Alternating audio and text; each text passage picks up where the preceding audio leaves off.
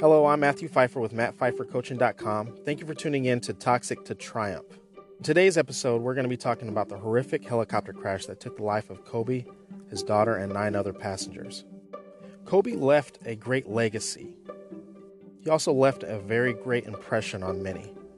I think for anyone who is in or healing from a toxic relationship, I think there are some lessons that we can learn from Kobe as well. So I'm looking forward to having this conversation with you, and I will talk to you soon.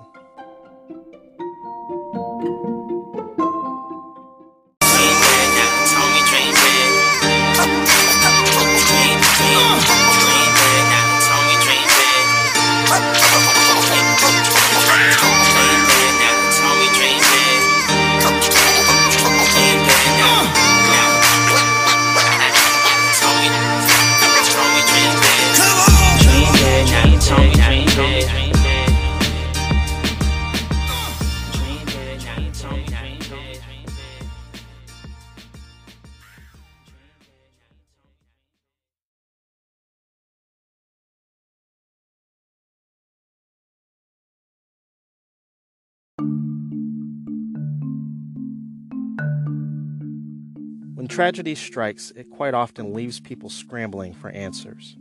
The helicopter crash with Kobe Bryant, his daughter Gianna, and the 9 other people is no different. I'll be the first to admit that even though I am a basketball fan, I prefer the Mavericks over the Lakers, and even though I've always respected Kobe's talent, I was never a huge Kobe basketball fan.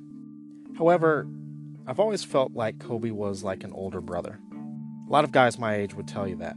We graduated around the same time. He entered his profession a few years before I entered mine. A lot of guys in my generation would tell you that they felt like they grew up with Kobe. And any man who was a father of a daughter, this tragedy hit too close to home. So with all that being said, even though I was not a huge fan of Kobe in terms of basketball talent, nor a Laker fan, I have always found myself very drawn to him because of the Mamba mentality, basically his pursuit of excellence. As people are reminiscing, his former players and coaches, you start to hear more and more about this Mamba mentality. Quite often, Kobe would be up at 3 or 4 a.m., and he would often practice 2 hours before his actual practice with the Lakers. Then he would also practice for 2 hours after his practice. This is extremely uncommon for any NBA player. Number one, NBA players, and I would say basketball players in general, typically don't like practice. They enjoy the games, but practice, who likes to work, quote unquote. But Kobe was very different. Because he loved the game of basketball so much, he had no problem putting in the extra work. I remember hearing him in an interview one time discussing his pursuit of excellence. And he would say, try to find the person who is doing it at the best, at the top, and try to do it better. Try to perfect it. I also remember one time in an interview, someone asked him why he would get up so early in the morning to go shoot around and for him to go practice, and why he practiced 2 hours before practice and 2 hours after practice. And his response was very, very interesting. Now, I'm not quoting him directly, but let's just say that he practiced 2 hours before, 2 hours for actual practice, and then 2 hours after practice. He basically did the math that if I practice 6 hours a day versus my competitors only practicing 2 hours a day, by the end of the week, he would have practiced 36 hours that week versus his competitors 12, which in his eyes gave him an extreme advantage. The other thing I found very interesting about Kobe is that he really didn't have a nightlife. As a matter of fact, he lived very far from LA, which is the reason why he had a private helicopter. He often would use the helicopter to fly home between practices during a break so he could spend time with his kids and with his family and with his wife. Shaq, one of his former teammates, was reminiscing, and he was telling a story about how Kobe in his rookie year, when Kobe wasn't getting a lot of playing time, was listening to the coach drop a play during halftime, and instead of sitting there listening because Kobe knew that he wasn't going to play very much, was actually on the side practicing his moves for the day that when he does play a lot. And what did all this work lead up to? Kobe ended up being one of the greatest basketball players ever, 5-time NBA champion, an MVP, All-Star MVP, and then even after his NBA career, he even won an Oscar. What's remarkable is that he was able to do all of this by the time he was 41 years old. Some people go an entire NBA career and never win a championship. And some people make short films for a lifetime and never win an Oscar, and Kobe was able to do both. And so I know some of you at this point are wondering, what the hell does Kobe have to do with a toxic relationship? How can this help me? So I want to circle this back to his Mamba mentality, his pursuit of excellence. What was this pursuit of excellence actually about? It was about time. Kobe did not like wasting time. Other players who wasted time in practice, he would have them removed from the team or kick them out of practice or yell at them, cuss them out. There's a story about how another player forgot his jersey one time, his game time jersey, and Kobe cussed him out because, guess what? It's a waste of time. The guy was not mentally focused. Kobe hated wasted time. And why is that? It's because time is a resource that you can never get back. Kobe knew from a young age that once his youth and once his talents were diminished, once he passed a certain age, that he could never get that time back. So he wanted to utilize every single moment that he possibly could when he could.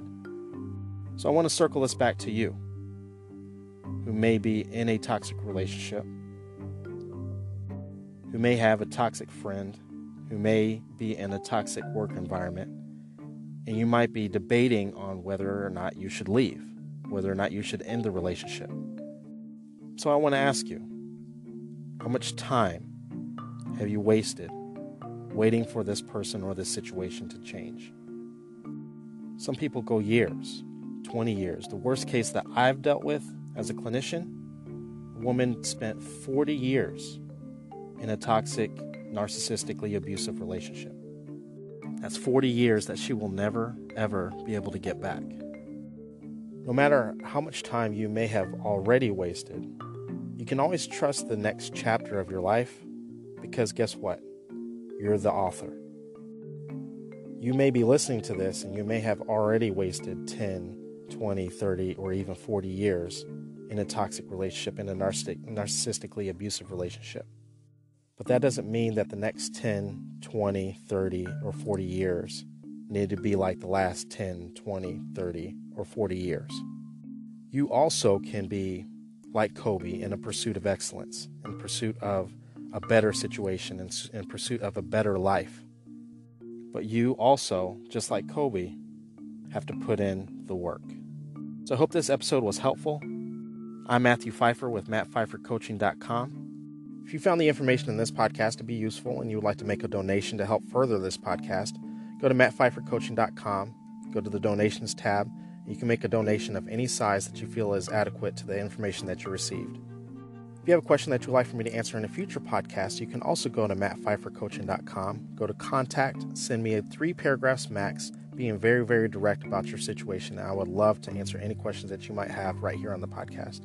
However, if you need an answer right away, and you would like to work with me one-on-one, you can go to MattPfeifferCoaching.com, go to products, select whichever product you feel fits your situation the best, and I will talk to you soon.